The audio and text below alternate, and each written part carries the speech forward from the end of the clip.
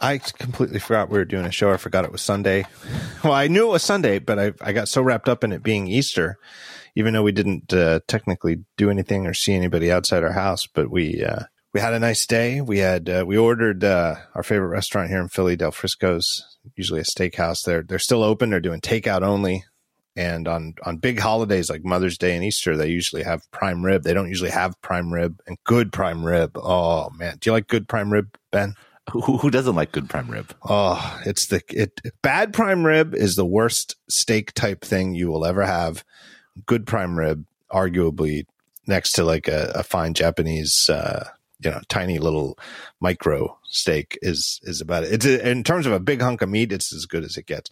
Prime rib, mashed potatoes. I mean, it was great. And somebody was there who recognized me. We got to say hello. We didn't get to shake hands, of course.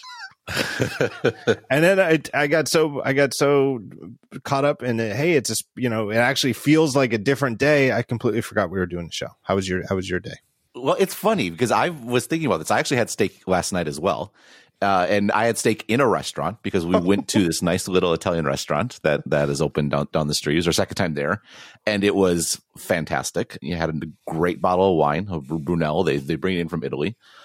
And then afterwards, actually, I had a little get together with some of the folks here, getting some drinks. So quite social. It was. I had a great day as well. I saw my sister on FaceTime. Did you take a shower? This is true. I did. No, I did take a shower today. I took a shower. Amy and I got dressed. She looks fantastic. It's always good. I always know it's a holiday when I feel underdressed, no matter how nice. I put a button down shirt on. I mean, it was everything. I mean, I really, it's about as good as I'm going to look in a quarantine. It's something that I've been thinking a lot about. I've kind of referenced it a couple of times in my writing, but when it comes to like freedom, I feel like I am without question living in basically the freest place in the world, right? I mean, the fact that I went to a restaurant and had a steak is kind of mind blowing, right? And the fact that I went and met friends for drinks is kind of amazing. And it is amazing. Like, I feel very fortunate. And it's really interesting to think about. There's this announcement last week about Apple and Google working together to figure out some sort of like wide scale pseudo-anonymous tracing sort of thing. And of course, a natural instinct, and you get this response right away, is, oh, this is very frightening. Yeah. What are the implications, et cetera, et cetera. But when it means not leaving your house, when the alternative is not leaving your house for months, and that's not to say that this is going to solve this problem. I think it's a small step. There's lots of things that will prevent it from necessarily working well, but it sort of totally reframes this question of what are your actual priorities? What actually matters to you? Because I can tell you, that like we talked a couple shows ago about Taiwan doing the cell phone tracing for folks that are just coming into the country, things along those lines. It feels pretty good. It feels pretty free. It is. It's not a good. What's coming and what's needed is not a good fit for the individualist streak that is sort of at the heart of America. America is not going to deal with this, and I think overall, and I don't say this to get political one side or the other. I'm a bit of an individualist too, and I sort of disagree with. I sort of don't like the way that that's sort of been taken as, oh, that's the right wing and the left wing isn't. But I do feel like that, and that sort of suspicion of the government and everything isn't going to go well with contact tracing. But I feel like the thing that Apple and Google announced is, if people actually will take a moment and listen and see how it works, it might work better. But I agree, though, that at this point, though, the balance, where it needs to be. And like you said, it is an interesting point that you can argue that from the laws and the number of what's going on, that Taiwan has fewer civil liberties, that there's more that's mandatory there that wouldn't fly here. But the end result right now is that in Taiwan, you have way more freedom than we have right here. Just to your point on the right versus left wing thing, I actually don't think it's a right versus left wing issue at all, because you look at either. Europe, for example, I think the suspicion of these sort of solutions, technologically based solutions or surveillance based solutions, are going to be even higher, and they're going to be higher from a obviously there's a fraught history, far more so in Europe than there may be other places. And in the US, you could definitely see an argument where a push to open back up to get the economy running again. And again, I don't think that's a right or left wing thing either, right? Like people are suffering when no one is working. There's these massive unemployment figures, and saying, oh, well, it's worth it to get things going again. That's just as legitimate. And you can make an argument from any sort of political perspective in that angle as well. Yeah. There's a couple of loudmouths here in the US and oligarch types who, and not even to mention our president, but who are like, hey, let's send people back to work. And it's like, and it's easy to lump the whole, hey, we should worry about the economy as a thing that rich corporate owners are worried about at the expense of working people. Whereas if you really do take a step back and forget about the stock market and forget about owners of large businesses, and really just look at real people, a super high unemployment is terrible. It correlates directly to depression. It correlates to increases in all sorts of things that are very obvious, like increase in alcoholism, and suicide rates go up. All sorts of terrible things go up as when the economy goes bad for obvious reasons. So it's not callous in any way to think that the government needs to balance the spread of the virus with the economic state of the country. That it really is the social welfare of each and every person. No, that's exactly right. And it's interesting to think about what the process is. I think one thing about this Apple Google announcement is everything, and this has been the case with this whole virus thing, is that every week has felt like a year. Every day has felt like a month, and it's very easy to get really locked into sort of a short-term view. And what I find encouraging about this Apple Google partnership sort of idea is first and foremost, if we're going to get something that might work at scale and work broadly, and we can get into the details of it maybe in a little bit, it needs to be at like an infrastructure type level. That might be like the phone carriers. Like, again, like in Taiwan, if you come into the country from outside, you have to home quarantine for 14 days, and they will track you by your cell phone to make sure you're doing so. And if you don't have a cell phone with a Taiwan SIM card, they will give you one. And if you get called and you don't answer it, police will be at your doors in 5 minutes, right? Again, sounds very terrible. At the end of the day, I feel pretty free. So, so that's one way to do it. This other way is doing it on sort of an app level, but Apple and Google are unlocking apps, at least in theory, that are run by public health officials. I think that's a point that's been missed in some of the talk about it and how they could be spooked or people playing pranks and things on those lines. But also, they tap into like very low level APIs that are not going to be exposed to normal apps. And this is only possible if Apple or Google are doing it, number one. And number two, it's laying the groundwork to maybe do more in the future. Like this could actually be built into the OSs in the future, right? Yeah. Or there could be different ways to expose the APIs in the future.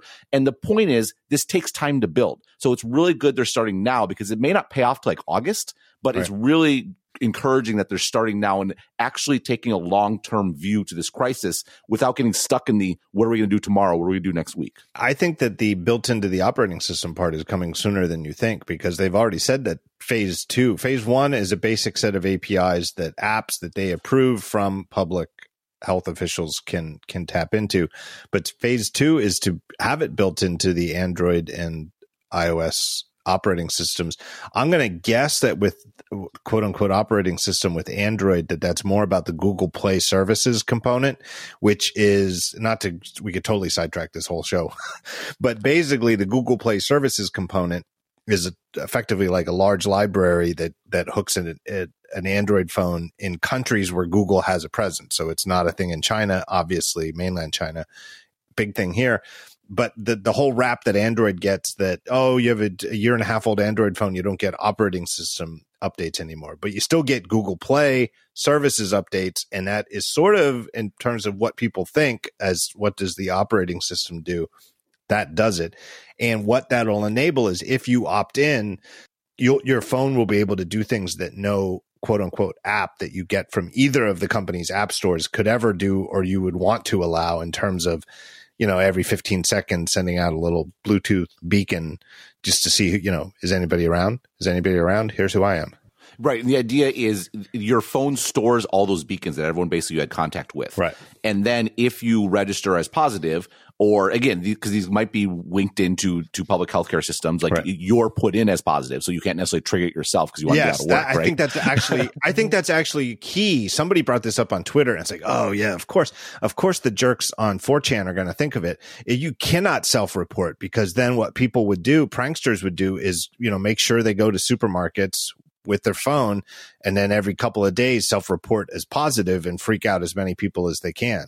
So it's absolutely, when you start, normal people don't think of it that way. Normal people are like, well, how's my privacy protected? And you think, well, if my privacy is protected and everybody uses this thing, or even if a lot of people do, it'll help build up herd mentality or herd immunity, herd mentality. Yeah. But once you start thinking from the mindset of pranksters, it has to come from the, you have to somehow, you can't just hit a button to say I've been diagnosed. But anyway, the other thing that's why this isn't going to be like a cure-all, right? It's going to be part of a larger system. Like if we do get to widespread easy testing where you can drive in and get a test and get a result very quickly, you can see how that would be incorporated into a broader system that this phone system fits into. And I think people are thinking too small about the possibilities here. They're thinking about this, we're going to have these apps and people are going to report this sort of thing, and how's that going to work, blah, blah, blah. But no, this is the point where you have to think about this in an August context, right? Yeah. But if you want to build something like this for August, you have to start in April. Yep. And to me, again, what is presented now is not a solution. It might be a part of a broader solution. And it's just encouraging to see Apple and Google, number one, working together on this, and two, that they're building something that by definition is sort of long-term focused. Yeah, and it adds credibility to both, that they're working together. The fact that they're sort of seen as adversaries over the last, 10 years actually lends credence, that Apple's been a critic of Google's privacy policies and Google has been a critic of Apple's widespread accessibility. Yeah, and their ironclad control over their app store and the whole Apple ecosystem, and that Google's been a little bit more open to use one adjective. The fact that they're working together it gives credence to both, but it also, because it's just two companies, I think it avoids a sort of too many chefs spoil the stew situation, where if there were 6 or 7 companies that had to combine to do this, it might be a lot less likely to get off the ground. And the other thing is what they announced on Friday. I think they want people to know about it. I think they see it as good news. The fact that it came out on a Friday and it's like good news, like we're working together, and nothing good usually comes out on Friday. I think it shows how fast they're working, because it's like that's the day they were ready to go. So they announced it on a Friday. Yeah, and this is where I think brings it full circle to our discussion at the beginning about, actually my life feels pretty free. Like there is a perspective where there's actually only 2 companies that control operating systems. Like it's a sort of a monopoly argument. There's this perspective that integrating with the government to track people's location and know who's who is very scary.